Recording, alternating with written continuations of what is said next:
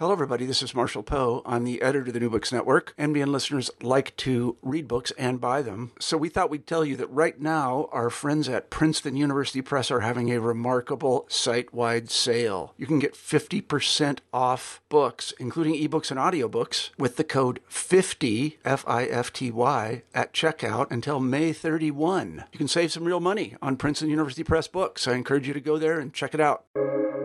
Welcome to the New Books Network. Hello, welcome to the New Books in Genocide Studies podcast. I am your host, Ari Barbalat. Today, it is my honor to be in dialogue with the contributors to the newly published volume, Hitler's Mein Kampf and the Holocaust, published in London by Bloomsbury Publishing, 2022.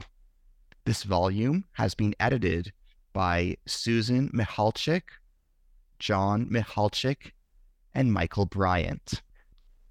It is an honor to be with you today for the purpose of this dialogue and for the purpose of this conversation. In addition to the editors of the volume, I am also being joined by some of the contributors to that volume. In addition to the editors Michael Bryant and John Michalczyk, I am also joined today by Dr. Ottmar Plockinger, who is a freelance writer, and by Professor Magnus Brechtken, who is Deputy Director of the Institute for Contemporary History in Munich. Thank you for your availability, and thank you for your time.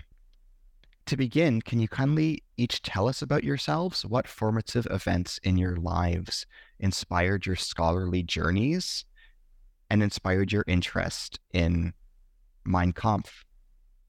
Shall I jump in, Ari? Sure, please.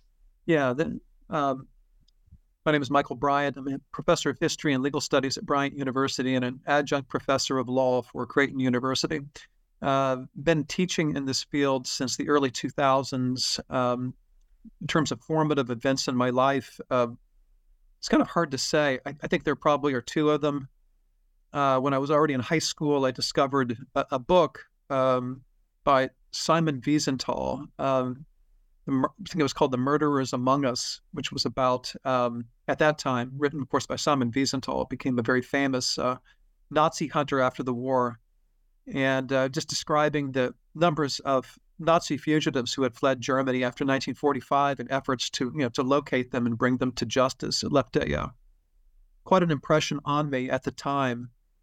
And then much later, when I was an exchange student studying German theology, of all things, at the University of Göttingen on a scholarship in 1988, I was trying to improve my German and trying to find books in particular that I could read and understand. And I was always interested in World War II. I had a great uncle who was killed at Normandy.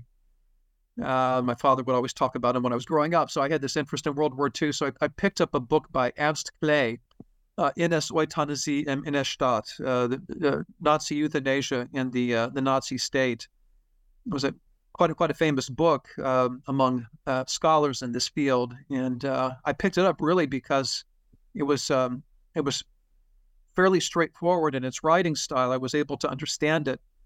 It's much easier to understand Clay, who wrote like a journalist, and I think he came from a journalistic background, than reading, Karl Barth or somebody like that. So I spent a lot of time trying to improve my German reading. Clay, and through Clay, then I was exposed to the T4 program, and I just kind of boggled at it at the time, and one book led to another, and I continued to read deeply about this. And so eventually I launched a career as a lawyer, and my interests actually were more in the area of World War II and Nazi crimes. And so I took the GI Bill from the Air Force that I was entitled to, and went back for a PhD. And as they say, the rest is history. I got a PhD in modern German history with a focus on the Holocaust and the post-war trials of the Holocaust. Thank you for sharing. Magnus, why don't you go next? Okay, I can do, yes. I was a pupil in the 1970s and until 1983. And during this period, it really started to become a topic of the Third Reich, National Socialism.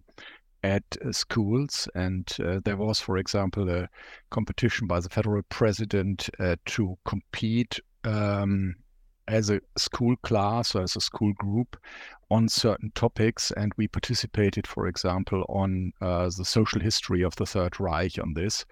And so a lot of people in this period by the late 1970s and early 1980s started to dig up the regional and local history of the Third Reich, started to interview surviving witnesses and so on. And I always had a personal interest in all these from the political, historical point of view. And so when I finished my school,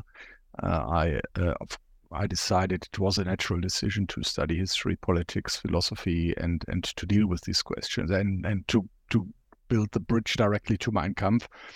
When I started studying history, the history of National Socialism was shaped by the controversy about whether or not Hitler was a decisive person in the Third Reich, and whether it was more about his intentions and ideological drive, or whether it was about the functional competition between structural entities in the Third Reich, which drove this radicalization forward. And so from the very beginning, it was very obvious for me that you have to read the sources on all sides. And Mein Kampf is, of course, a very decisive source to understand Adolf Hitler and to understand his role in shaping the ideological structure of National Socialism in general, and to put the ideological structure into practice after 1933. And so from that on, I kept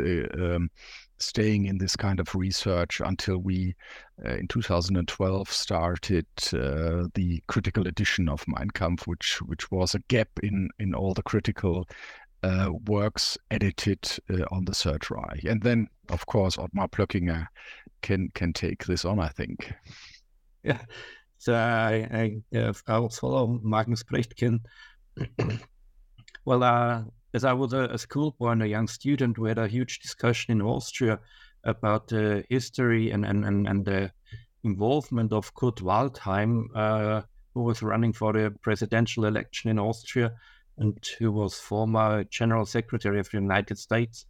And the discussion was how much and how far and in which aspect he was involved in war crimes during his time in the Deutsche Wehrmacht.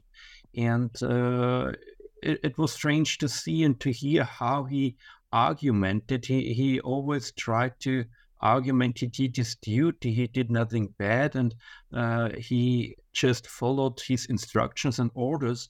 And that was a strange thing to me, just ignoring historical, scientific approaches and just arguing about I did my duty, I did what I had to do, and not reflecting on his history. That really irritated me, how old reasonable man avoids any kind of reflections about his history, and that was a strange thing to me. And that's when my interest started in National Socialism and Second World War, and particularly Mein Kampf. And there was a personal aspect as well. My grandfather stayed for a few time for some years in the Männerheim in Wien together with Adolf Hitler, so he knew him on a personal level. He forgot his strange guy, as he called him later on, but when he get famous, he remembered, well, that was the one which he had been living together in Wien at the Männerheim, and this combination of historical and personal aspects led me to National Socialism, and particularly, of course, to Mein Kampf, where when I started in the middle of the 1990s to deal with the book. And ever since, the book didn't leave me, or I didn't leave the book, I have no idea. Yeah, well, that's my part. Okay, I'll finish up by saying, thank you. My journey, has a lot of zigzagging through it. It started when I was very much interested in fascism during the Spanish Civil War, with the Condor Legion and with Guernica, and then propaganda and art and film during the Spanish Civil War. And then I gradually moved, that was 1972 when I completed my doctoral thesis at Harvard and then published it.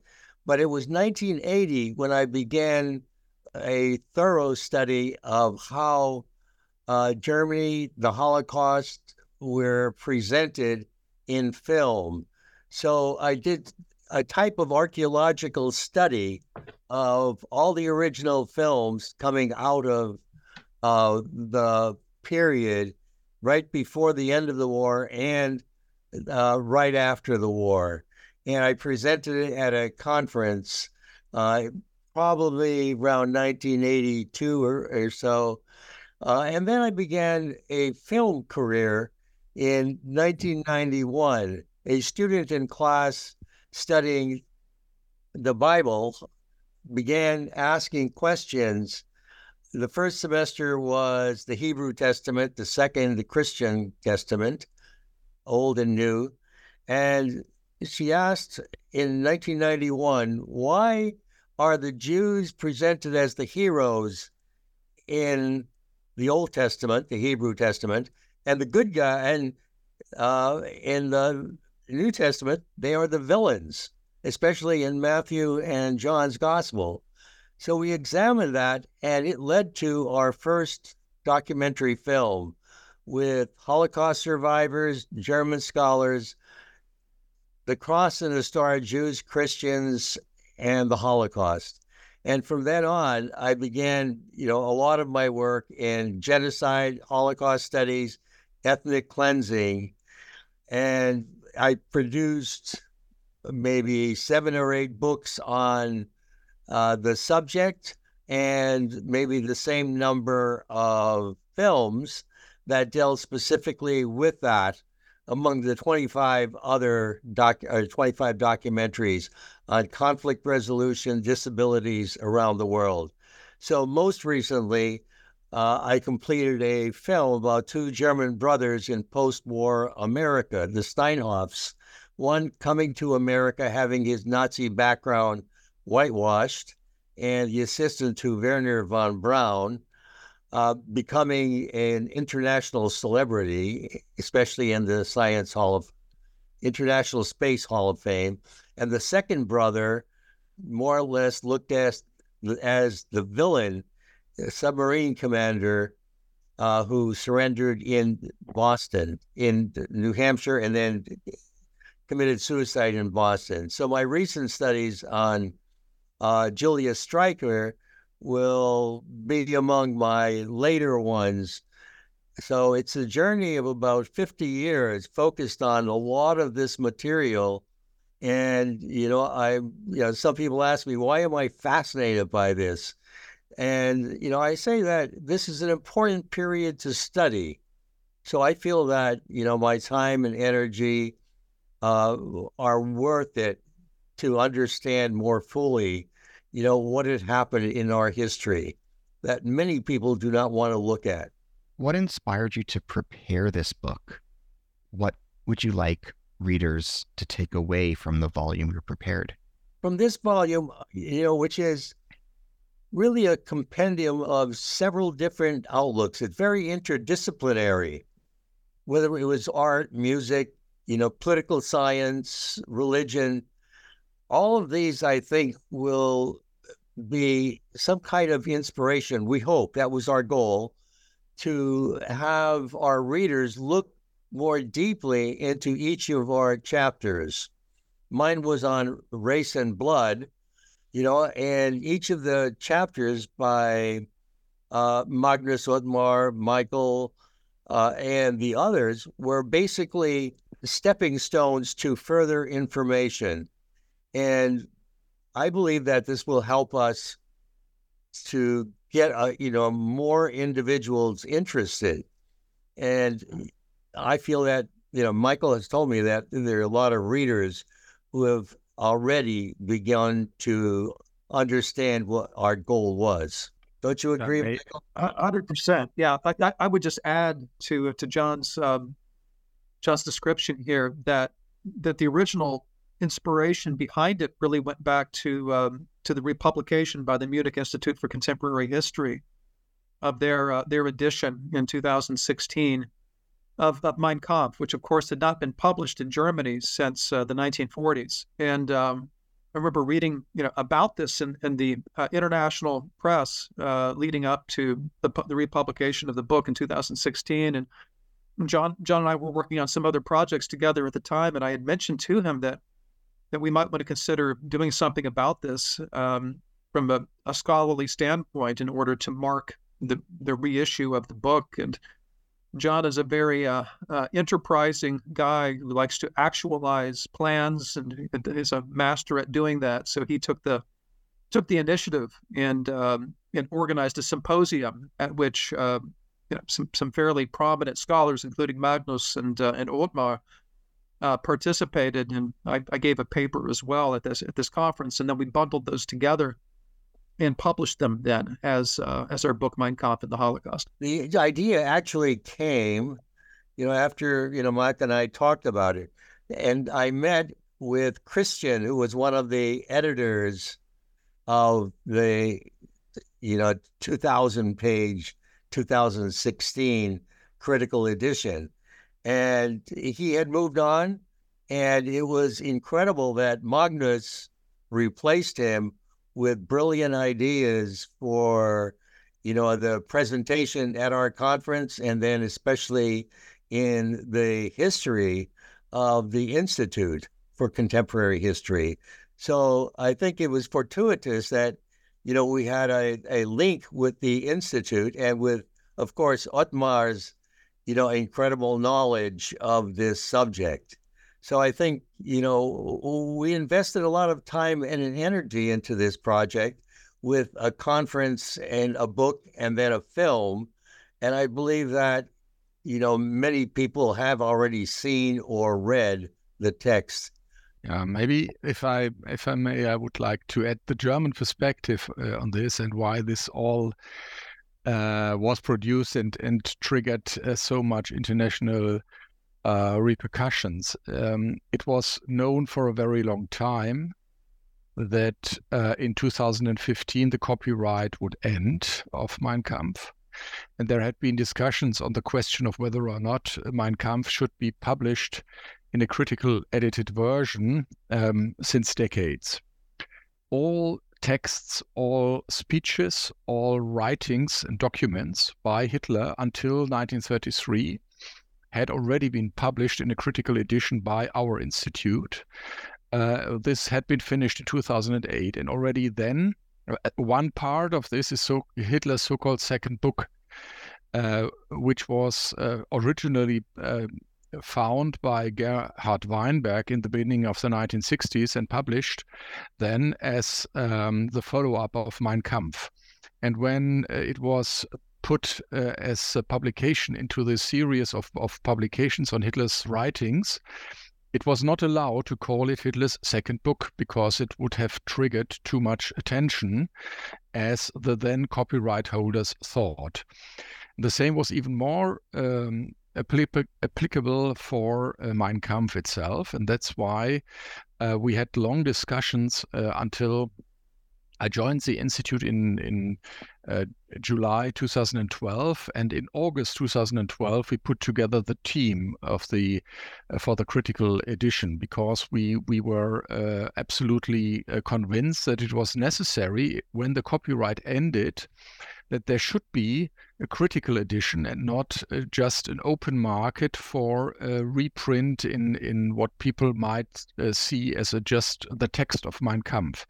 There had been 65, 70 years of research, and these 70 years of research had to be reflected in a volume that should be available to the public, be it national, be it international. And that's why this team was shaped or founded in 2012, and that's why this team did an excellent job. Ottmar was part of the team, Christian Hartmann, which you have already mentioned, and several others. And it was absolutely clear that we have to finish by the end of 2015, so that by the 1st of January 2016, this volume has to materialize. And thanks to all the efforts by Ottmar and all the others, this was happening. But that is, so to speak, not the end. We want, of course, that this kind of research that is reflected in these more than 3,500 comments, which are part of the critical edition, should transfer into the international discourse on it. In the English-speaking world, there is still the discussion shaped by the translations of the 1930s.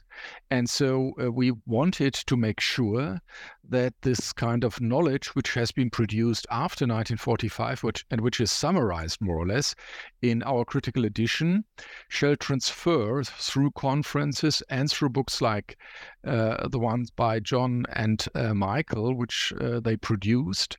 And so we are very grateful that this kind of transfer is now possible through this kind of discussions. What message or messages do you hope to convey to readers through your book? What story or stories does your book tell? Can you tell us what the primary content in the book? Would someone feel comfortable? You mean the critical edition, or you mean the edited volume on the conference? The edited volume on the conference. I think that's for John and Michael much more. Yeah. John, would you like to tackle it? And if not, I'll jump in. Okay, why don't you, and then I'll add something.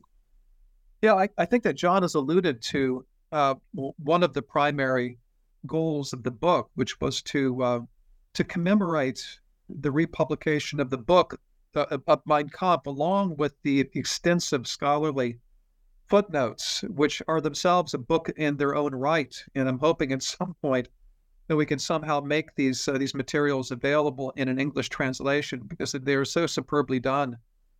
What the Institute essentially did was to interrogate so many of the claims that Hitler made in Mein Kampf and to hold them up to critical scrutiny. So we thought with our volume that we would continue this process of interrogation of the text, and to do so, as John said just a few minutes ago, from a variety of perspectives. And so we had, some of the world's leading experts in this field, including Magnus and Ottmar. But we also had journalists contributing to the effort. We had political scientists, musicologists.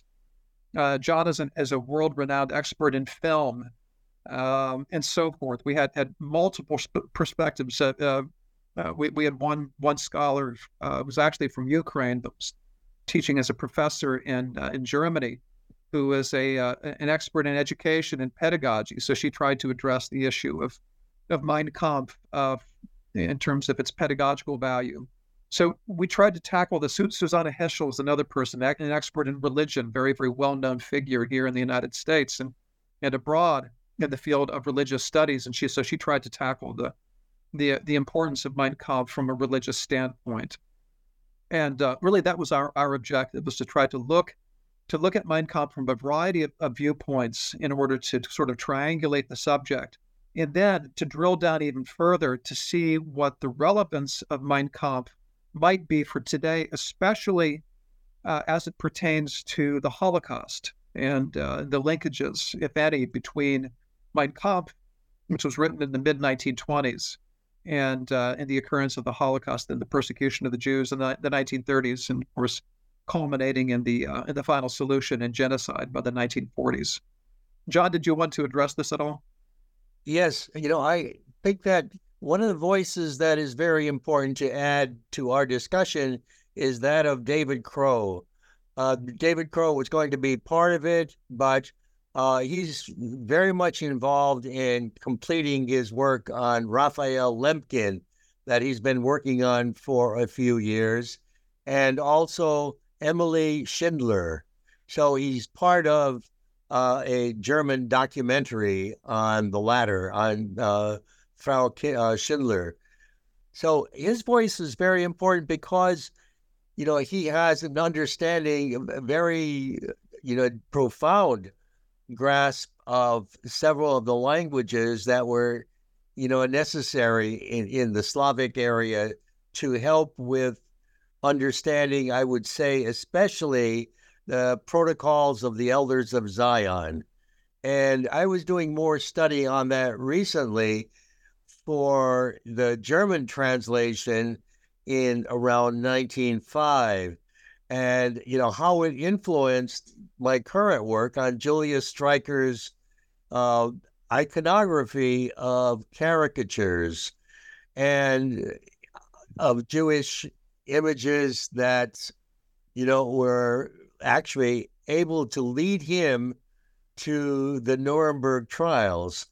And I read through David Crow's work on the protocols and his sort of study of the evolution of many of these ideas, and some of them I didn't know at all, but I was able to sort of bring up my grasp of the history of this text and how it influenced the iconography of Julius Streicher and some of the commentaries, even in Mein Kampf. So I feel that his text in our edition was important to add. What does Mein Kampf reveal about Adolf Hitler's early life? Maybe Otta? Yeah, that's a question which is discussed since the 1920s. Contemporary critics of Hitler took his personal story, which he tells in Mein Kampf, from his early times in his family up to his time in the First World War. And, well, it's not only the question, what does he tell us, but also what he doesn't tell us and how he tells things.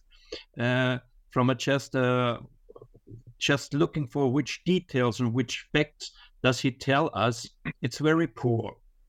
He is not very precisely in his description of his family. He leaves many aspects out.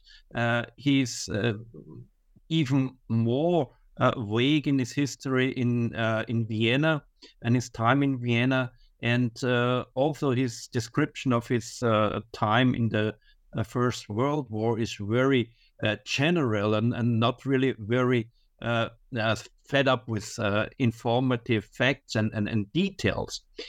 So it's more the kind how he presents himself, not what he presents. He presents himself as a kind of chosen person, which is chosen by the, sometimes he calls it the fate, nature, whatever. He's chosen to free the German people from his historical bad situation, from the consequences of the Versailles Treaty and so on. So he presents himself as a kind of salvator, or how to call it, as a person which has a mission. Everything what he's talking about, his person in Mein Kampf has to see in the point of view. He has a mission from fate to free the German people, to free the Aryans, the Germans, whatever. And that's how you have to read it. You shouldn't look for facts and for details in Mein Kampf. He always tries to present himself as he wants to be seen. And he doesn't tell his story, how it was. Well, in general, that's, of course, a kind of thing which many politicians do when they write about themselves. Political autobiographies usually do that. They try to present themselves in the best light. That's understandable. But Hitler goes far beyond this one. He tries to present him as a person which is chosen by fate to free the Germans, free the German people, and to fulfill his mission in history. And that's what the book tells about the person Hitler and how he sees him or how he wants to be seen. We must remember, as Ottmar said, this book was written in 1924, 25, 26, so to speak, with the publication. And Hitler has an audience in mind, which is the general public of his time. He constructs his life in a way that those people who shall read this book in 1926 will see him, as Ottmar pointed out, as the Messiah who has come to bring together the German people suffering from all what has been developed over the years before, mainly the First World War, the Treaty of Versailles, all the experiences of violence, all the parliamentary combustions, the inflation, the hyperinflation of 1923 and so on. He puts himself forward as the one who will make an end to all this, and all his personal story that he tells in Mein Kampf is shaped to convince his readers that this has always been in history and in the making all his life, and that now in 1926 they have before them him as the person whom they should follow for this kind of liberation and salvation, as Ottmar has pointed out. Yeah, coming from the visual point of view, I also see that Hitler tries to present himself in the beginning and end of his career as the artiste. You know, Hitler in Vienna, especially with his failed attempt to enter into the School of Art, and then his Führer Museum with Albert Speer, you know, and all the way through, he's very much concerned about the visual image of himself. You know, first, as you say, the Messiah, but I think one of the striking images is the poster art developed around Hitler. And the knight in shining armor is one that is often used. And I think that, you know, even in, you know, the text of Mein Kampf, he speaks about how art, you know, sometimes taken over by the Jews, especially in Antarctica Kunst, but also the fact that, you know, art, you know, it should be something that stimulates people. And he uses that along with Goebbels', you know, Ministry of Propaganda and Enlightenment to bring out, you know, how the image influences people. So I think the visual image of Hitler all the way through, say, Triumph of the Will, Olympia, that Leni Riefenstahl was trying to, you know, replicate, the glory and the power of Hitler's image was very significant. If I may add, one has a twofold or two perspectives on this kind of art. The one, as John has just explained, the very important propaganda aspect to put Hitler into the center of all the National Socialist imagery and as the person to whom everything is going to, working towards the Führer in every aspect of life, so to speak. And the other aspect is that this kind of not only art, but also architecture and so on, is a reflection of the racial struggle and the claim, as put down, for example, in Mein Kampf, but in many other speeches and so on as well, that there is a racial hierarchy of who can produce real art and art on the highest level. And he is convinced, or he claims, Hitler in Mein Kampf and in other texts, that it's only the Aryan race which is really productive in art. And that's why after 1933, a lot of effort is put in shaping all kinds of arts, particularly in the building industry, so to speak, because if in the end the buildings of the Third Reich, be it Speer, be it Ruf, be it others, is some sort of ideology set in stone. It shall reproduce the self-image of the National Socialism as the overwhelming, superior kind of global capacity in all sorts of productive areas. To reinforce what Magnus just said, the film Architecture of Doom is something that really captures everything that you said, Magnus.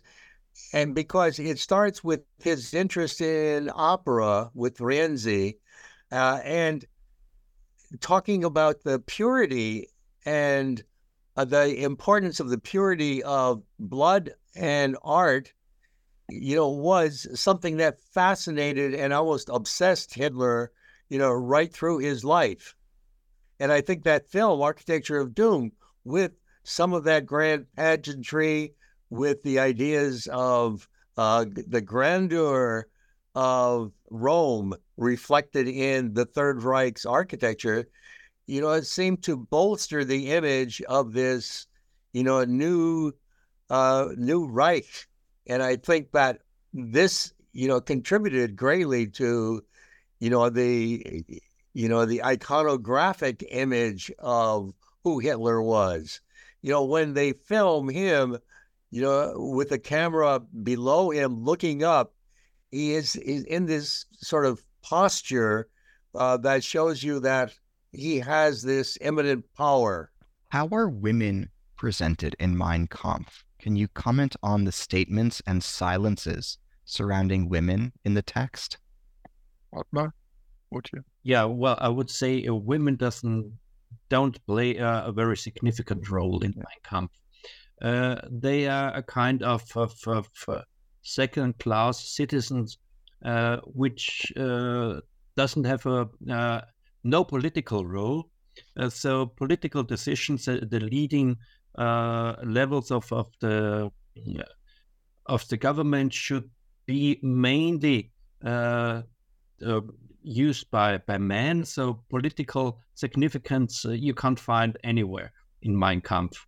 Women are reduced to the social and to the family affairs in Mein Kampf. So they are reduced to bringing up children, giving birth to children, and making, if it is allowed to put it a little bit satirically, make a nice home for the man who comes home from work, or for the soldiers to recover from the war and so on. Though their fields of activity is reduced, especially to the social and private life.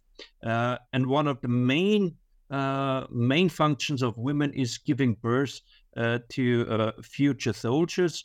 And just like when you take the short capture about citizenship in Mein Kampf, just like young men should be granted full citizenship, German citizenship, after they have done their military duties, women should get their full citizenship as their full citizenship after giving birth to children. Though there are two different kinds of struggles, which gives young people the citizenship for men fighting in the war or be in the army, and for women fighting for giving birth as much soldiers or young people as possible. So you don't have a political function for women in Mein Kampf. It's mainly reduced to social and private affairs. If I could add to that, correct me if I'm wrong, but Hitler often I think in at least 2 or 3 sections that I read, Hitler compares women to the masses. They're weak, easily influenced, and above all, they want a strong, powerful leader. And women admired and, adored Hitler. So he had many women friends who were his benefactors, especially in prison. He had many visitors, obviously. It was like a spa for him at the Landsberg fortress, as it were. And the many visitors contributed, food, books, the Remington typewriter on which he typed Mein Kampf. So, women had, sort of a secondary role, politically, but they were very much, in his sort of coterie. And I think, that's, as Otmar was saying, they're definitely second-class citizens, but they had that other role of adoration. This is basically the fans. And if you see, the visual imagery in Triumph of the Will, there's a lot of focus on, how the women adore him, how, they give him flowers, how, they present him sort of as this, idol. It would be like, a 21st century, Hollywood idol that, these women respect. Yeah, can I add to that too? So, I'm sorry.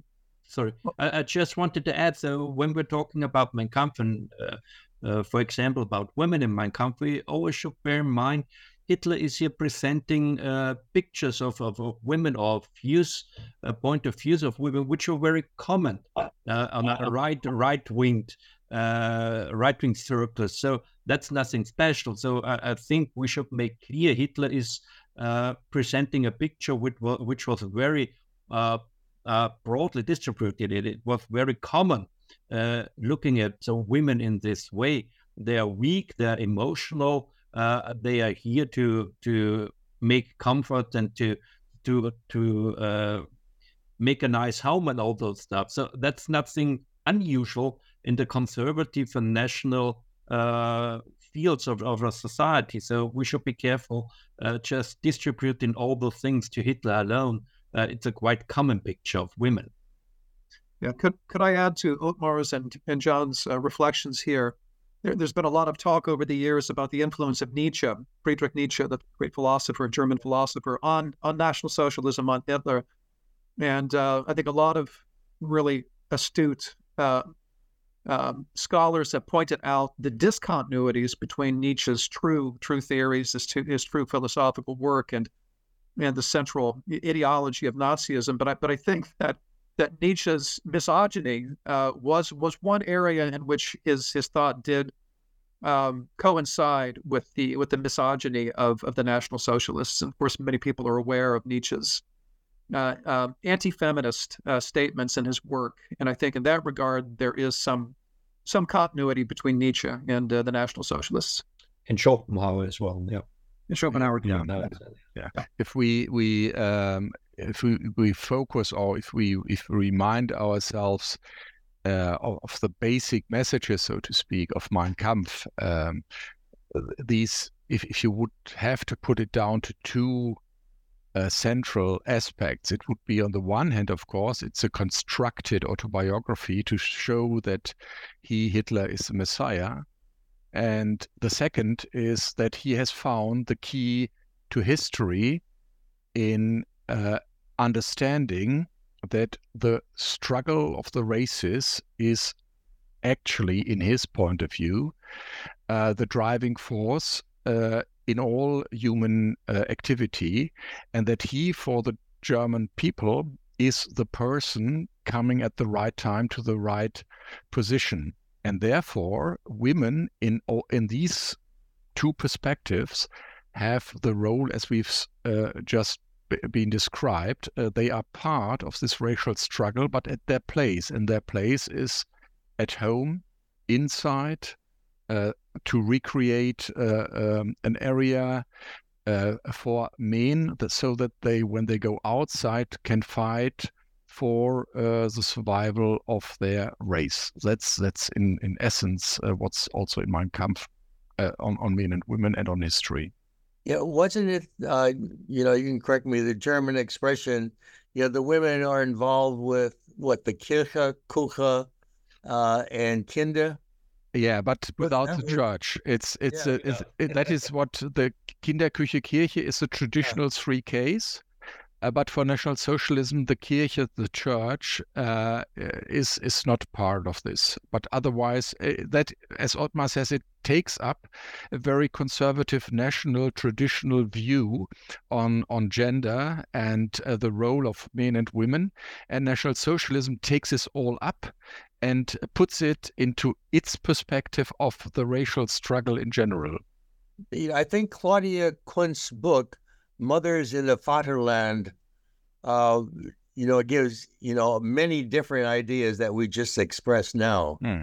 There's also, if I may, in English one, Elizabeth Harvey's book on women as well, in the East. Can you tell us about the Landsberg prison? Can you contextualize this facility for us and its relevance to understanding Mein Kampf? In 2021, we filmed in the Landsberg prison for our documentary, and the media person who led us through, showed us exactly where, Hitler's cell was, number 7, and, how it was glorified as a site of pilgrimage. It was an impressive looking prison, and it was called the fortress, but it, really wasn't, a true type of fortress. But it was there that Hitler wrote Mein Kampf. And, I believe that, when he left the prison, he wanted a picture of himself, looking very, obviously heroic. He just finished his term there in 9 months. So he stages the photo in front of the Bayertor and with his Mercedes-Benz. And it really wasn't in front of the prison. We have that image of the prison that certainly was a little less formidable than, the impressive image of the Bayertor with his Mercedes, that he just acquired, sort of begging for, the help with getting a discount on his new car. The prison itself, for him, was a spa. Many people look at it, as his, what he maybe refers to as his university, where he had this chance to reflect over 9 months, his own past, and, pulling together all of his readings that he had done from the Lending Library in Munich.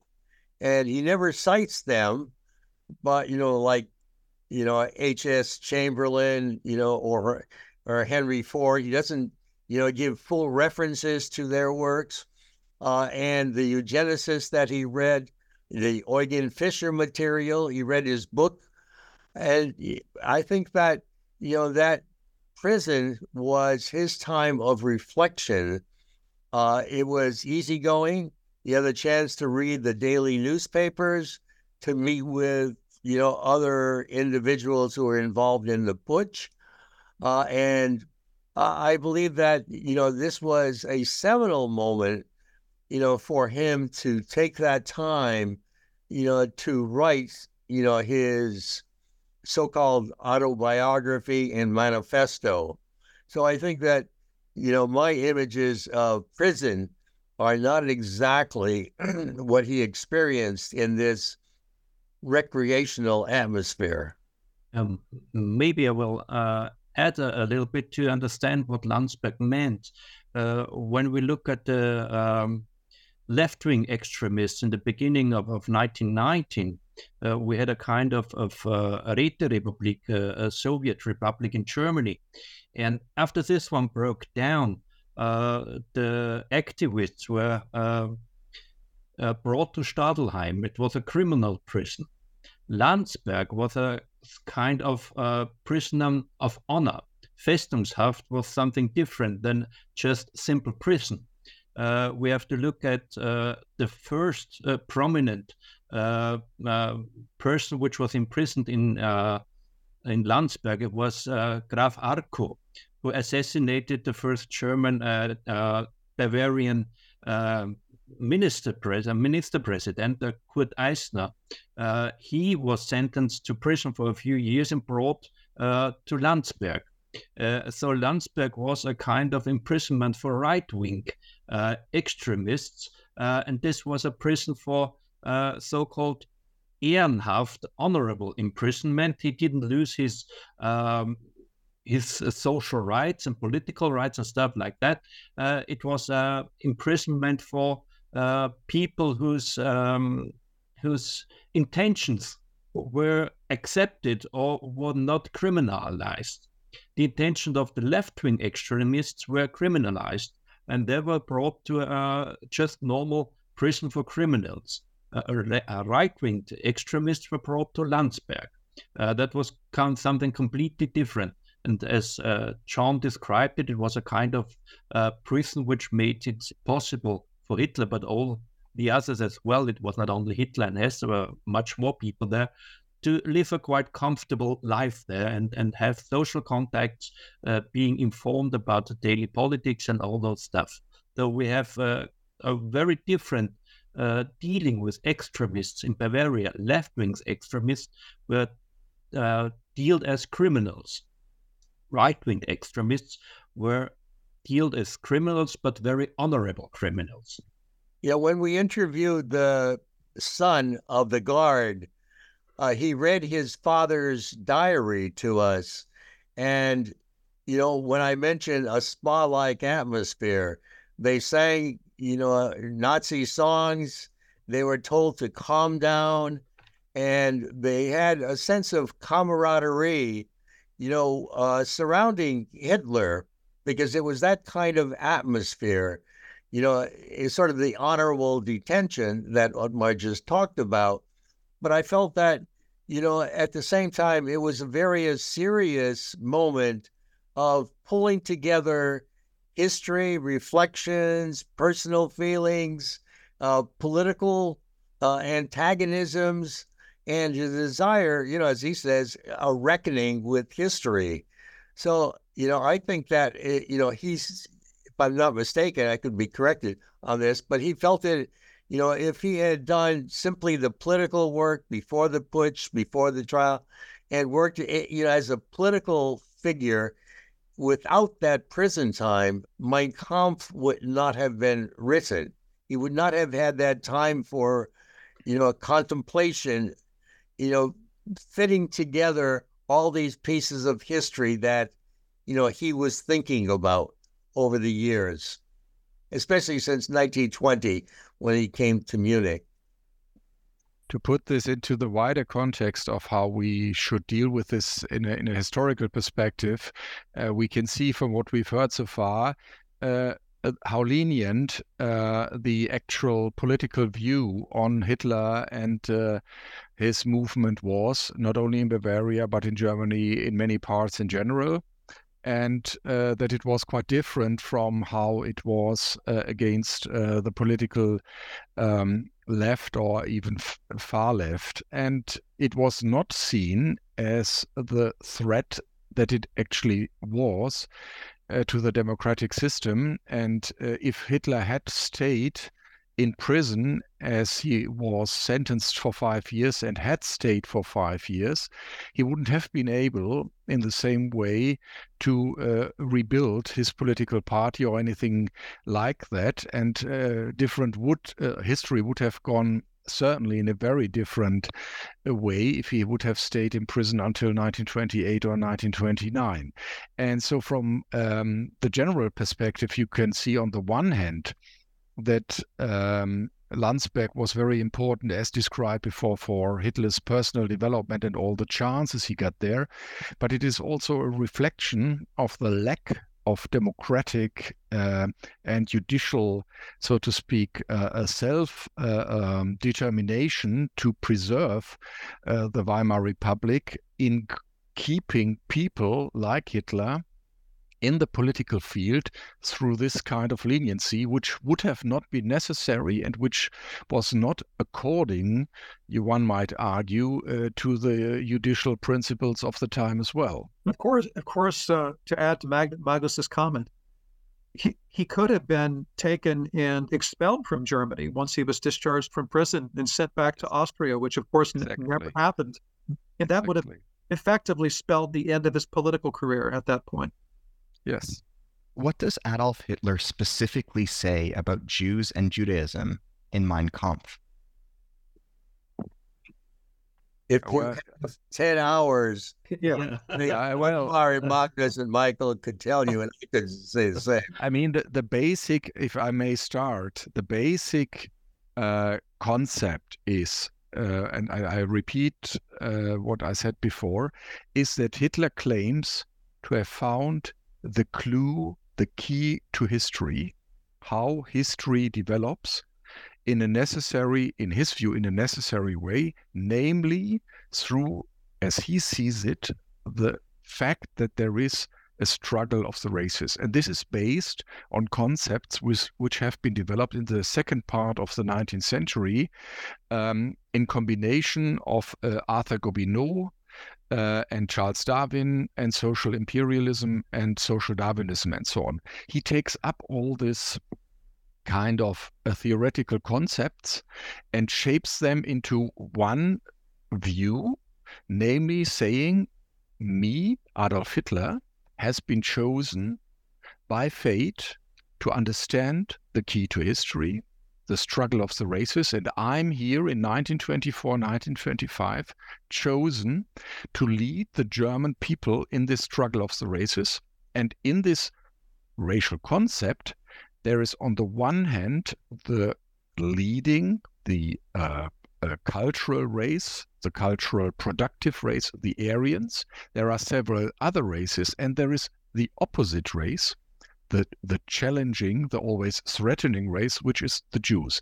And therefore, in this kind of imaginary concept of world history, for him, the Jews are, so to speak, the eternal enemy, the eternal foe, which one, if one thinks in these terms of Aryan racial concepts, has to fight until the very end.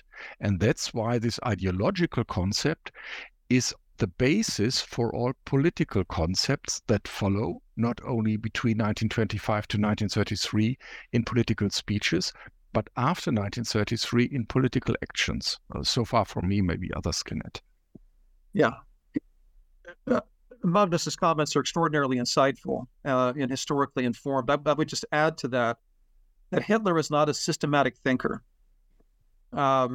Without question, these ideas from Gobineau and from social Darwinist circles and from the pan-German movement of the late 19th century, all of these things enter into his thinking, but it's a chaotic sort of farrago of bits and pieces and jetsam and flotsam sort of floating around, and it doesn't actually develop into a systematic conception of the Jews. So you have the Gobineau influence and the pan-German influence, but you also have what John referred to earlier in our conversation today, the impact of the protocols of the Elders of Zion, and this notion of a world conspiracy that the Jews across the world, international finance Jewry, as they called this group, had formed to essentially overthrow civilization, to overthrow the structures of Western civilization that go back to the Greeks and to the Romans.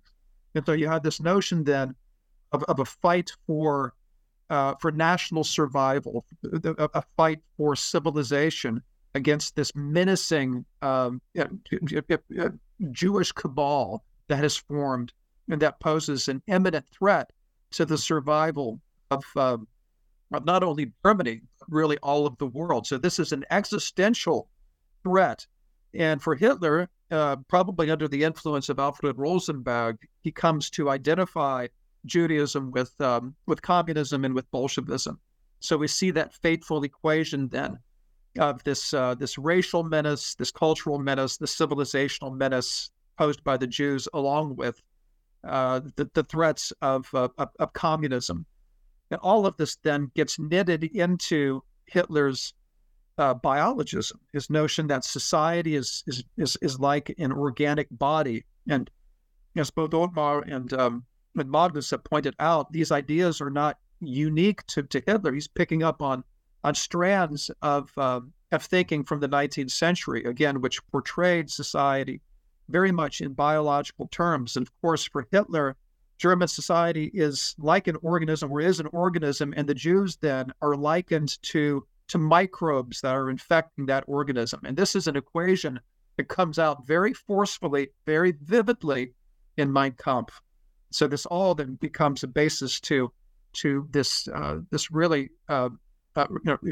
just virulently racist and anti-Semitic ideology, which will carry National Socialism then through the 1930s and into the 1940s. And I would add the religious element to it. As he quotes in Mein Kampf, as he says in Mein Kampf, that when he says all these things about the Jews and his own idea of persecuting the Jews, he feels he's doing the work of the Lord. And, it's still this in his mind, is this mindset, which is a millennial kind of thing, almost 2 millennia, that, the Jews are the killers of Christ. And, that was something that was obviously in the air because, Germany at the time, Ottmar Magnus, could, probably know more about it than I. But, when I'm reading Luther, of the Jews and their lies, or reading, the Gospels of Matthew and John, we already see that anti-Semitism that Michael just pointed out now, that it permeated that whole thing. So, he was obviously a baptized Catholic, but he never practiced. This idea of the Jews as the race, religion, culture that destroyed civilization, runs all the way through Mein Kampf.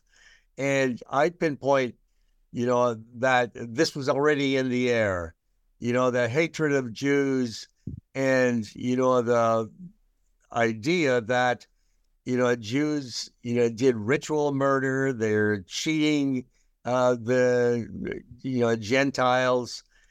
All of that comes out in a polarity in his language throughout Mein Kampf, calling them, vermin, lice, bacteria, the Koch, the Dr. Koch, who, studied microbiology and bacteriology.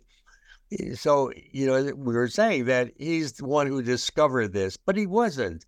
This was already in the air for centuries. The medieval ideas of, Jews as the enemy, burning them at the stakes in Nuremberg, the images in the iconography, the paintings of the 15th century, all of that, indicates that this was part and parcel of the zeitgeist of that time.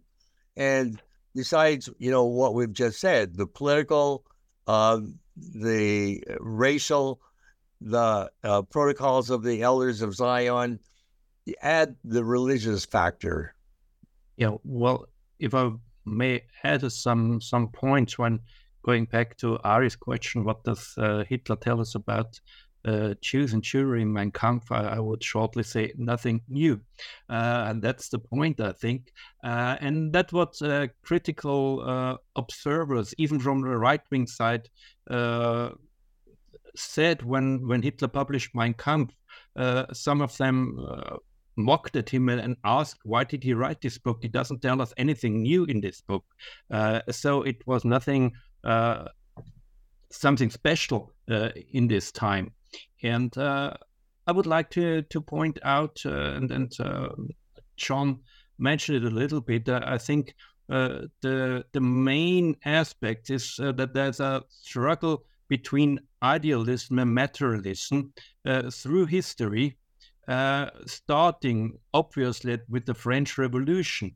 And the two main races which represent idealism are the Aryans or the Germans. That's not always quite clear. And on the other side, the carrier of materialism are the Jews. on a religious level, on a political level, on an economical level, political level, whatever you take. That's the great antagonism through history, an idealistic thinking and acting and a materialistic acting and thinking. And from this perspective, capitalism is just another side of the same coin, which carries also communism and Bolshevism. Both are materialistic, and the carrying race are the Jews. So that explains as well why the Nazis make the Jews responsible for capitalism and Bolshevism and communism. So they are the anti-race, die Gegenrasse, as they were called later on, which were representing the idea of materialism through the history. And the other race, Aryans, Germans, whatever you call them, are the representatives or the carriers of the idealistic idea in history. And that's the main antagonism throughout all the history. And, a film that reinforces exactly all of that is Eternal Jew, that came out in 1940. Yeah. And, they're, looked at as the rats, they're dirty, they're filthy. And, this image, was so popular, and, it went over into France, of course, where they have these big exhibitions on the Eternal Jew. He's the nomad. He has no place. He is the scourge. He's the plague that caused the bubonic plague in the United States. They're blamed for, many of the difficulties economically. Henry Ford, in his International Jew that was published in German, each copy of, the book was placed in a Model T Ford coming right off the assembly line. So, America inherited this. Over Hitler's desk at one point, he had a picture of Henry Ford. And it was Henry Ford, who, really, tried to take over many of these ideas of how bad Jews were. And, this was shared with Hitler as well. And, that nod to him in Mein Kampf, shows you that, there is something. The Dearborn Independent, was put into this German translation. So I'm sure that there was a lot of connections between Germany and America dealing with the same topic of anti-Semitism and the hatred of these Jews, who brought about, our difficulties economically, in terms of civilization and so on. But if I may add, I would point out that we have really to distinguish between what is traditionally a religious conflict, something which can be seen all over history, as you mentioned it. And then there is a caesura in the 1850s and 60s, where it develops into a different kind of confrontation. If you are Jewish in 1750 and 1780 and 1820, and you become a Christian, you are no longer Jewish in the sense of this interreligious struggle. After 1850 and after the development of these racial concepts, assuming or claiming to be based on natural sciences, as people in the anti-Semitic movement, and the term anti-Semitism is coined 1879 by a German journalist to specifically point out this new kind of formerly religious confrontation, which is no longer a religious confrontation, but is based on a new theory, namely the racial theory and the race struggle theory. And we have to see that this race struggle theory has some new claim also for those who are following it, namely that they no longer can go along the way of interreligious struggle or interreligious conflict and say, okay, if someone leaves his religion, he's no longer part of the old one and he becomes a new one, or leaves religion completely. It is now something which is, so to speak, genetically in your body, and you cannot avoid being part of this genetically shaped group. And therefore, the eternal struggle is no longer something you can choose, but which is given to you, and you have to make your own consciousness according to this given genetical concept. And that is something which is determining the political options during this period. And that's why it is so important to understand that Hitler, on the one hand, saw himself as the exponent, as the missionary who wanted to bring this message of the new natural science-based racism to his people, and to understand for them that they are not doing something in terms of religious conflict or something, but that they are fighting for survival in a world-wide dimension. And therefore, as we've seen, or as we've talked before, behind everything that is anti-Aryan and anti-German, be it Bolshevism, be it democracy, be it Christianity, there is in the end the Jewish concept of destroying the consciousness of the Aryan race. And that's what is, so to speak, at the heart, at the essence of National Socialist ideology, and is also at the essence of what is mainly written down in Mein Kampf about Jews. Yeah.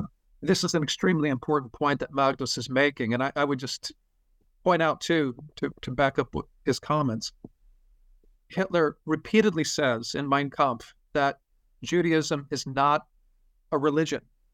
It's not a religion. Being Jewish is not to embrace the Mosaic Code or some aspect of the Torah.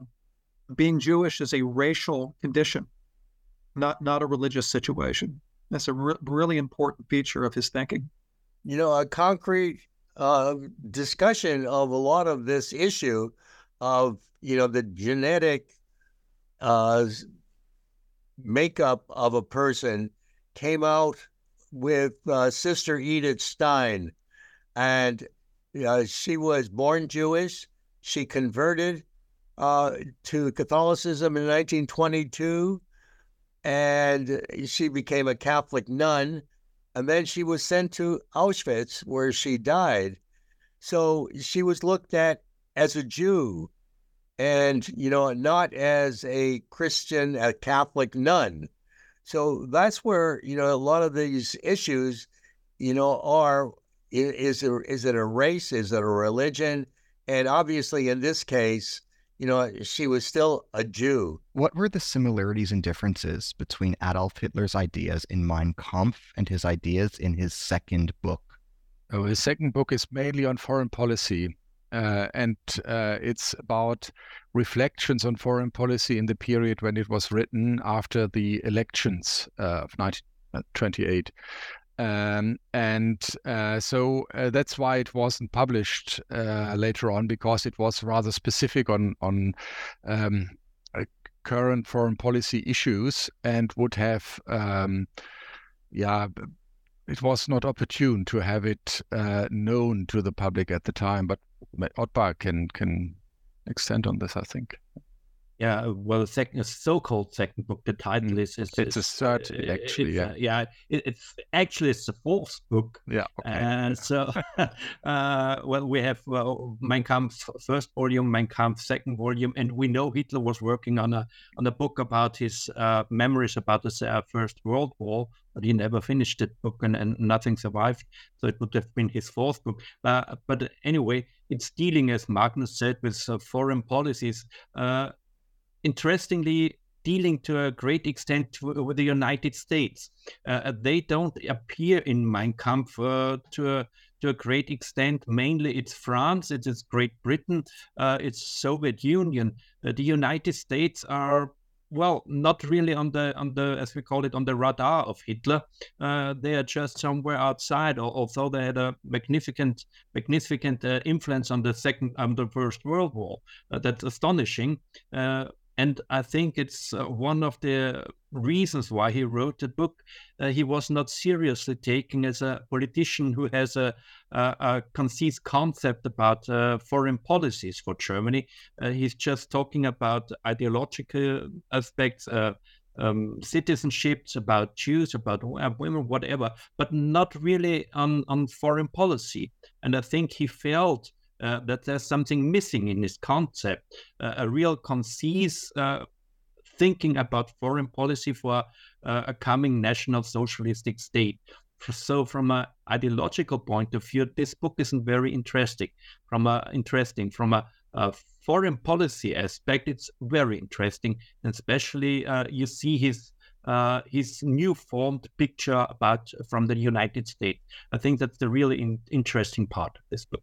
Well, two things that I think come across in terms of foreign policy. He did not see democracies working, maybe. And secondly, the idea of the growth of Germany, even at the very, very beginning, talking about, German blood and Austrian blood, the Lebensraum, I think on page 3 or so, he begins talking about, how we have to grow Germany.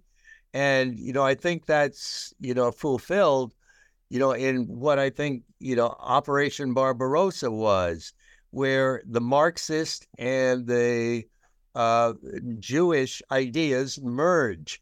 They develop into one, almost phrase, a Jewish Bolshevik or a Bolshevik Jew. And, those are linked together in, a sort of this foreign idea of making Germany great again by, moving on to Russia. I think some of this is explained in David Crow's chapter. The Lebensraum concept, as Otmar just indicated, is crucial to the second book, right? So essentially, he's saying that in order to survive as a people, the Germans are going to have to drive for more land. And where is that to be gotten? Is to be gotten in the East. So this is going to require a robust army because there are already people living in the East, and they're going to resist in efforts to displace them. So already there's a concept, I think, of warfare, of inevitable and necessary warfare built into the second book, which makes it, as Otmar said, a really important text from that standpoint. What kinds of ideas are and were espoused by Adolf Hitler about international relations? What assumptions did Adolf Hitler make about how the world works? What were his perspectives on the nature of politics and great power politics? Yeah, it's the center of Mein Kampf, actually. His idea about politics and nations and international relations is that nations are, so to speak, entities shaped by the people of these nations, and that they have to be pure. That's why in the German nation, all people who are regarded as not belonging to this people, to the folk, should be excluded, and all those who are seen as part of this should be included. That is the reason why he wants to add Austria with the Germans. That's why he wants to add the Sudetenland. And that is, so to speak, also at the time accepted by international relations, because when you see how Whitehall reacts, how the Quai d'Orsay or Paris reacts, how the United States react, they, in the first few years, accept that Germany, under the leadership of Adolf Hitler, is rebuilding, so to speak, a Germanic state, and that they don't want to interfere with the inner developments. But that is not everything, or that's not sufficient from Hitler's point of view, and that's why you have to read Mein Kampf and to listen to his speeches, because when you then look further, you see that he regards the struggle between the nations and the international relations as the, so to speak, the extended version of what is happening between the individuals and the people who belong to the individual races. So, from the German perspective, there are nations and countries which are closer, like Great Britain. Hitler always wanted to have a close relationship to Britain. There are other nations which are closer, like Scandinavia.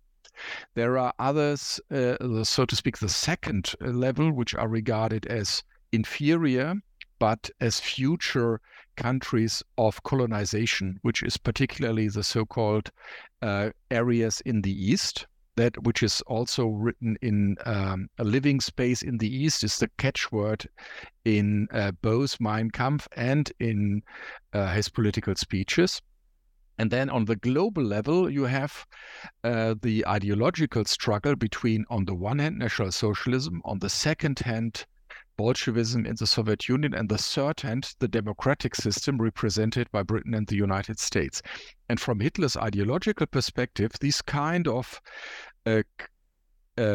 political systems are both shaped, as we've already mentioned, by Jewish conspiracies to undermine the Aryan consciousness of the Germans and their ability to dominate their living space in Europe and beyond. And that's why international relations have to be shaped along this kind of struggle, always with having the consequence of leading a necessary war in mind. The key word there that Magnus just used is necessary. And I think that, Hitler specifically refers to Malthus, to the Thomas Malthus in his work. And there is a sense of the finitude of the resources needed to sustain civilization that underlies Mein Kampf and so many, I think also so many of his speeches, and Magnus would be in a better position to talk about that than I. But nonetheless, from what I know and what I've read, this concept of a necessity that is driving the Germans forward. We must seize more land. This is a Malthusian sort of idea in order to solve the Malthusian problem, which is one of finite resources and an expanding population. How do you adjust the availability of foodstuffs and territory to this burgeoning population?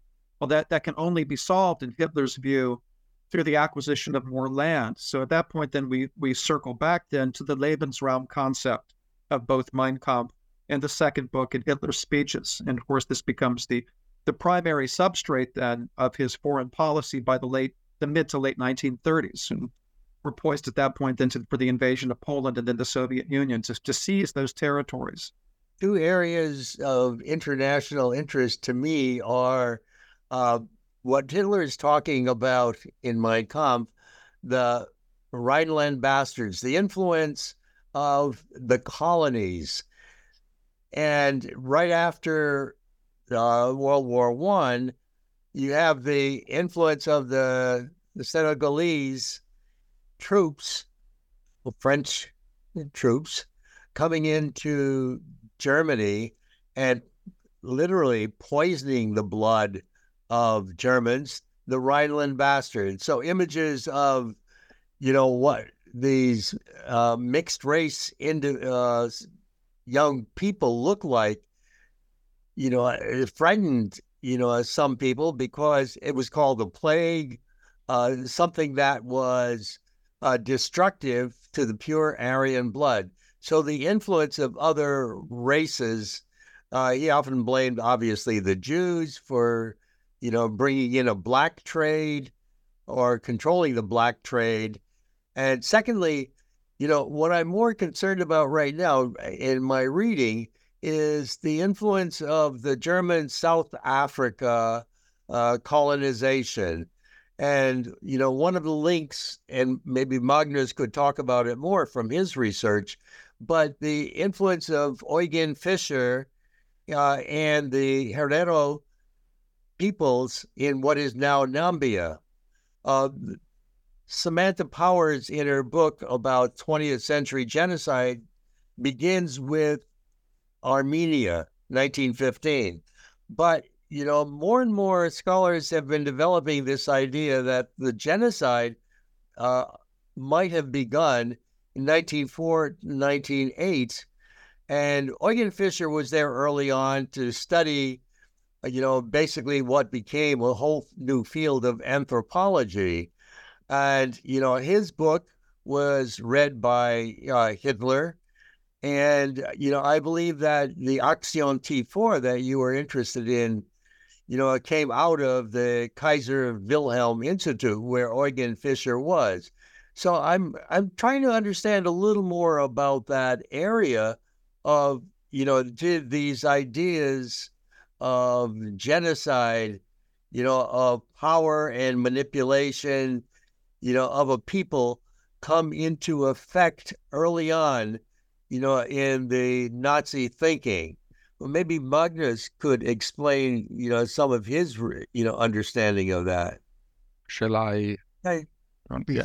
Well, that is a very much discussed area in recent years, and it is very important to understand the differences rather than this to stress what is taking over in recent discourses, as if the colonial policy of the 19th century and the early 20th century until 1914, which is not only colonial policy in Germany, but also by Britain, by France, by Belgium, by the United States. If you, one must understand the motives behind this colonial policy before 1914.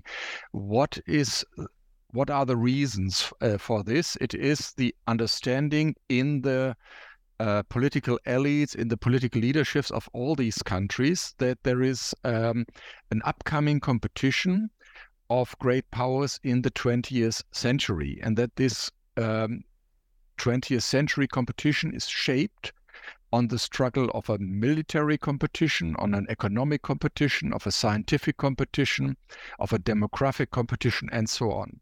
And the basis, when these people think at the end of the 19th century about what they shall and must do as a political leadership for the 20th century, they regard colonies as an essential part for resources, be it for men, be it for material, be it for food, and so on.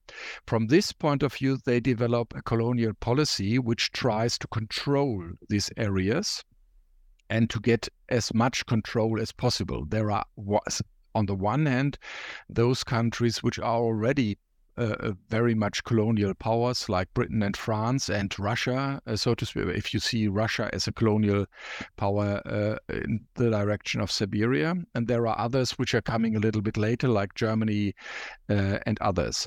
But at the heart of all this colonial policy is the motive of controlling power for economic, demographic, material reasons.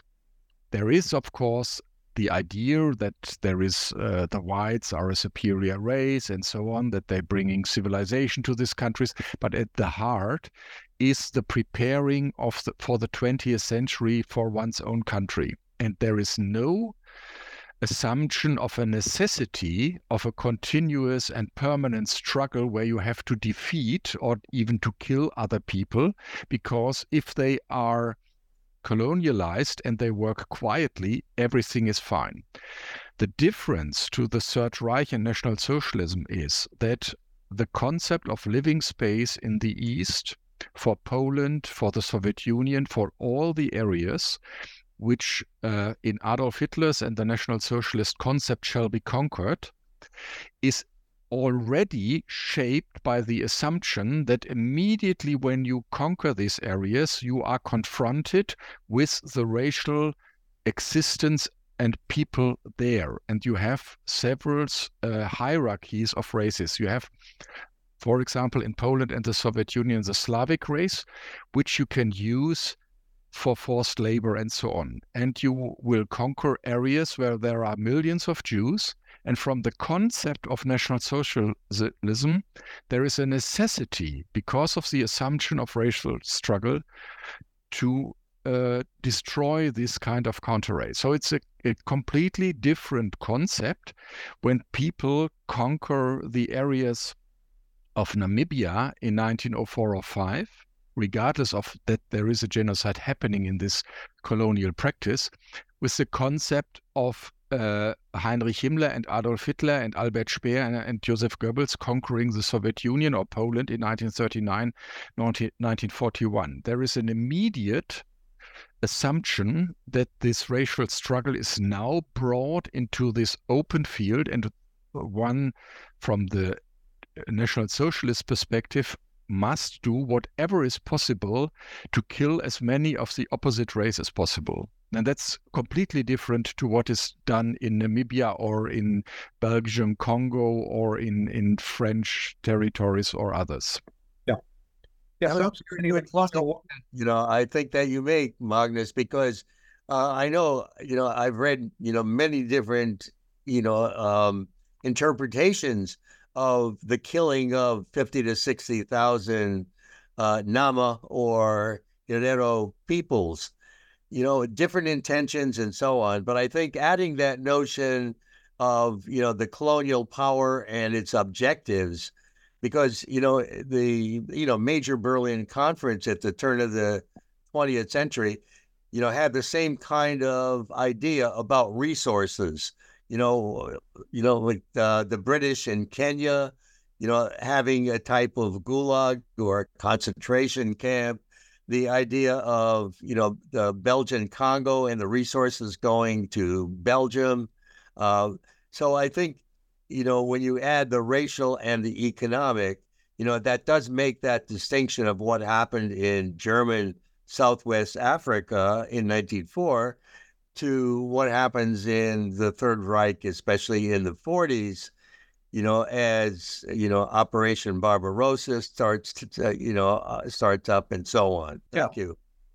Yeah, I would just point out too, along the lines that Magnus has sketched, with colonial policy, and I can think of very few exceptions to this, but there is sort of almost a natural law of how genocidal massacres in particular break out within the colonies, and they almost always seem to involve a pattern of domination by the colonizer, and then resistance or rebellion by the people being colonized, which then leads to reprisals in the form sometimes of genocidal massacres. And as Magnus rightly points out, with National Socialism, you begin with the repression and with genocide. You don't move in that direction as a response to rebellion by the subject peoples.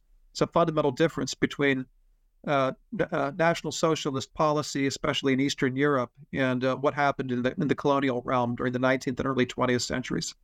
How can your volume in general, and Mein Kampf in particular, shed light on the debate in Holocaust studies between functionalism and intentionalism as interpretations regarding the unfolding of the Holocaust?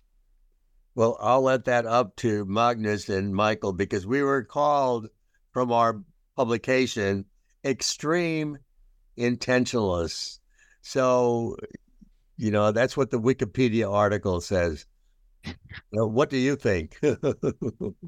Yeah, I think if I could jump in here, then Magnus, maybe you can help me out too a little bit with this. But as I approached the book along with John, I was not even thinking along the lines of the functionalist and intentionalist debate. In fact, I had thought of it as being more or less relegated to the past. It seemed like a fairly stale sort of conversation that not many people were animated by, at the time that we were thinking about the symposium and then about the book.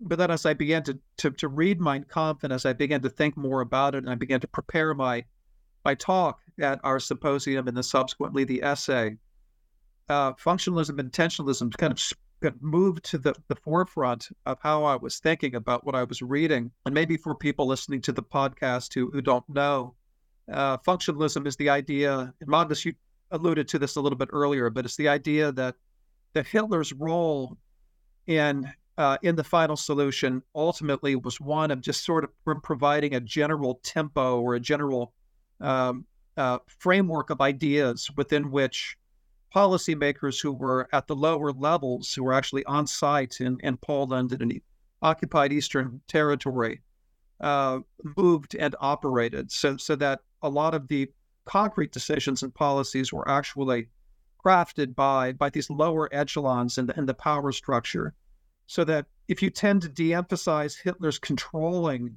directorial influence on the process, then that makes you more of a functionalist, right? The decision making and the policy setting was lower in the ladder of authority.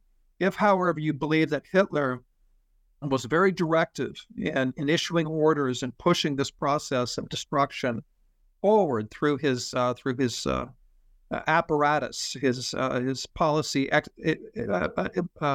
executors in Eastern Europe, yet if you believe that Hitler came up with the idea of the destruction of European Jews earlier on, rather than arriving at that later during the war, and perhaps even at a decentralized level, if you emphasize Hitler's role in this process, then you are an intentionalist, or you lean more in the direction of intentionalism. And I think that anybody who reads Mein Kampf, and I did, I read it. I read both volumes and read all the footnotes. And I guess I had started as being much more of a functionalist in my thinking, which I think is where a lot of the scholarship has been over the past 50 years. But as I read Mein Kampf, I just came to the conclusion that Hitler really was meditating violent solutions to the so-called Jewish problem. Already in the 1920s, Magnus, you talk at great length about the importance of reading Mein Kampf within the context of Hitler's speeches, and if we, or even his interviews with various journalists, and if we do that, he's already talking about hanging Jews in the 1920s. When we come to power, we're going to hang them from lampposts and then move across the country and hang the Jews entirely. There are all kinds of fulminations against the Jews they're really quite violent. You don't find explicit statements of violence against the Jews or threats against the Jews in Mein Kampf itself. But as I try to argue in my article, I think that the text bristles with intimations of violent solutions because of the extremity with which he portrays this threat posed by the Jews. They're a threat to Germany. They're a threat to the health of Germans. They're a threat to world civilization, to Western civilization. As Magnus says, it's a threat to the German consciousness, right, that will unify the German people. The Jews are subverting this. And so I think implicit in his language is the notion that at some point we're going to have to move towards violent solutions to this problem, although, again, you don't find explicit statements of these threats in Mein Kampf. Yeah, if I should add this juxtaposition between functionalism and intentionalism has, of course, had its role in the late 1970s and early 1980s in producing this kind of arguments, which Michael has just described so eloquently, with these at the time, one might say, much less knowledge from the sources about what the actual anti-Semitic policy was and about the real actual work and thinking of the perpetrators. We only have this concrete, direct perpetrator research since the 1980s. Before that, it was rather vague about the people at the top. In the 1950s and 60s, it was Hitler and a few cronies, Himmler, Heinrich, and so on, who in a totalitarian way shaped the Third Reich and ordered from above, and everyone followed, and the German people were just following orders and so on. And that changed when people started to research about institutions, and people saw that institutions were competing for the favor of Hitler and so on. And in this competition, the radicalization process began, and what has been called cumulative radicalization from 1933 to 1945 moved on. And by looking at this, they often overestimated the role of this competition and neglected the influence of individual orientations, particularly by the ideology. And so, as a result, these two concepts of intentionalism and functionalism were brought forward as, maybe you would say, juxtapositions of both concentrated views. And over the past 3 decades, we have seen, from the analysis of diaries, of letters, of the analysis of individual perpetrators' lives, of if you think of Christopher Browning's book on Ordinary Man, which was really a sea change in our understanding of this, we are now at a point where we say, well, on the one hand, and I can only stress this repeatedly, we must take Hitler seriously and we must read him. And as Michael has pointed out, he has his experience with reading Mein Kampf. I can only recommend, if you want to understand the Third Reich and to understand how National Socialism developed after 1933, you must read Hitler and you must read his Mein Kampf and his speeches. And then on the other hand, you see that people at the time, after 1933, also, of course, listened, followed, and supported Hitler. And they did this because they had a similar worldview either developed from previous anti-Semitic and conservative and nationalistic views, or they became convinced through the success of what Hitler's foreign policy, particularly after 1933, made for the majority of the German people. They saw him indeed as a messiah who was successful with all what the Republican and Democratic leadership before 1933 failed. And therefore they saw him as someone who was sent by heaven to this kind of ideological salvation. And so this is combined that more and more people became convinced, even during the war, through the success of the war against Poland and against France, that Hitler was a chosen leader, and therefore his ideological view was obviously, in their view, also correct and right, and they should follow him. And so this combines that the ideological productivity or a concept or imaginary of Hitler on the one hand, with his worldview, which we have now repeatedly mentioned, and with many hundreds of thousands of people in the German, particularly in the functional elites, who followed him in the similar way. So this combined gives this kind of radicalization, which is then, during the war, of course, combined with the understanding that if they lose the war, they will be taken to responsibility for all what has happened. And that in the past 2 years of the war also shapes the motivation of many of the German people to go on with this war, because they know what they have done already, and they will they see that they have to go on with themselves. So we can use these terms, intentionalism as functionalism, as tools to approach this kind of understanding. But we must not stop there. We must take this complexity further and take it to understand the 40 years of research since then, since these terms have been brought up, and which will then bring us much more clearly the complexity of this process to our understanding.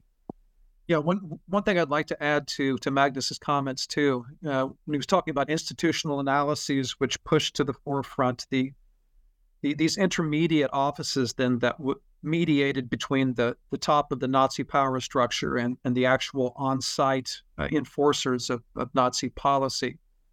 Without question, the social scientific aspect here is very, very important. But I sometimes wonder too, whether there may not have been a psychological allure to functionalism for many people. And I'm speaking even of myself, perhaps, to a certain extent. I think a lot of us are uncomfortable with the idea that a single individual, a single truly malevolent individual, could impose his maniacal and destructive ideas upon the world in the manner in which Hitler appears to have been done. If we take his ideology and his influence seriously, which I'm more inclined to do, especially after reading Mein Kampf. But it's a very discomforting sort of thing. And he was not alone. I mean, that is and we are going back to Mein Kampf. In Mein Kampf, you see dozens of traditions from different kinds of milieus and strands of society.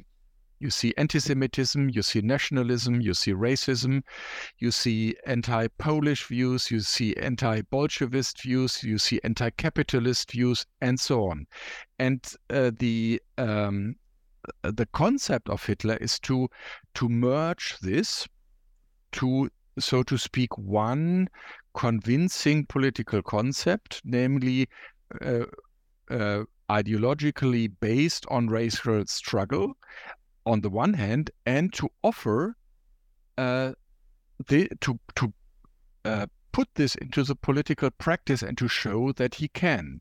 That's a difference to many others who are walking in this field, from Erich Ludendorff to Rosenberg, who never became successful politicians because they were not able to shape a political and to organize a political party. And we have to see that Hitler, on the one hand, was this ideologically driven, convinced person with a missionary zeal. On the other hand, he was a constant political agitator who made it his life to pursue his this kind of policy. And the others did not have this kind of drive in the sense that Hitler had.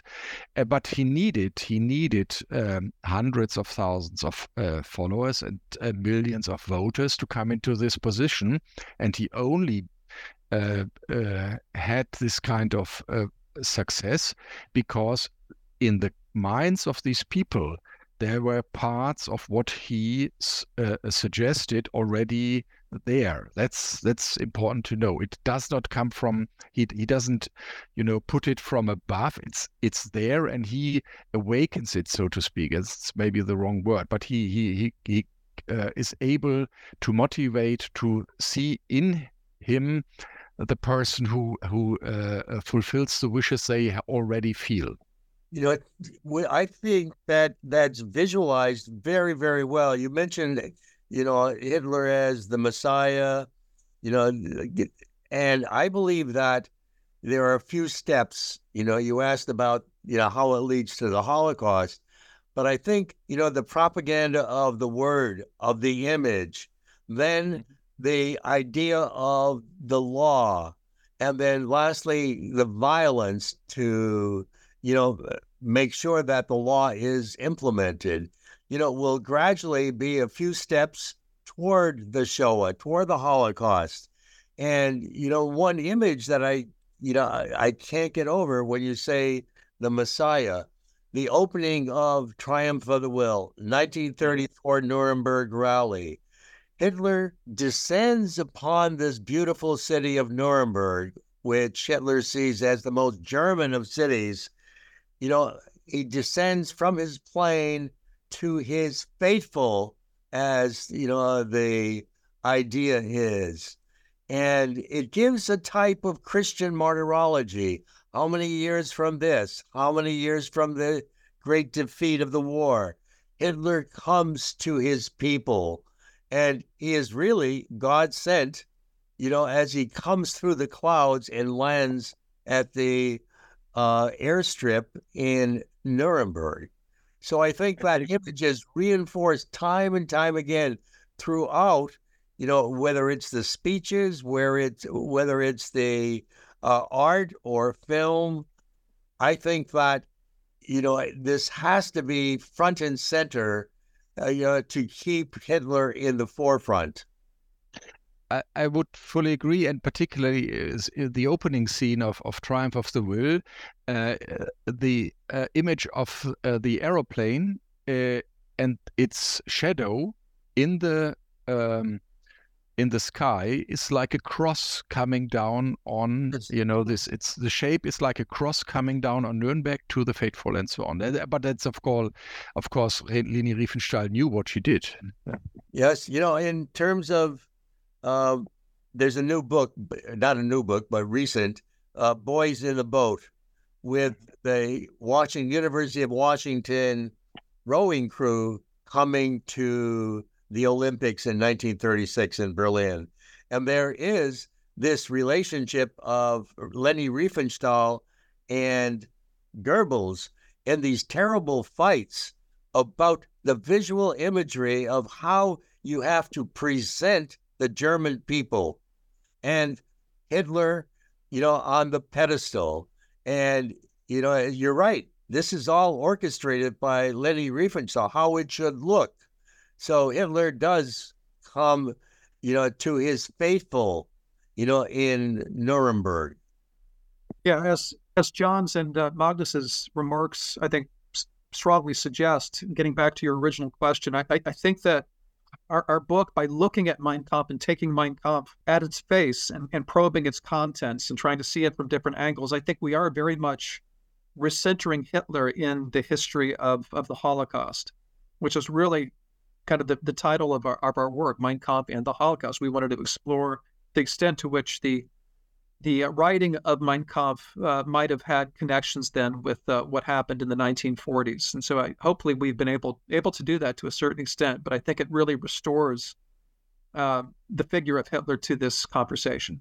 As we bring today's dialogue to a close, I'd like to convey my heartfelt gratitude to you for your time, thoughtfulness, attention, eloquence, and erudition.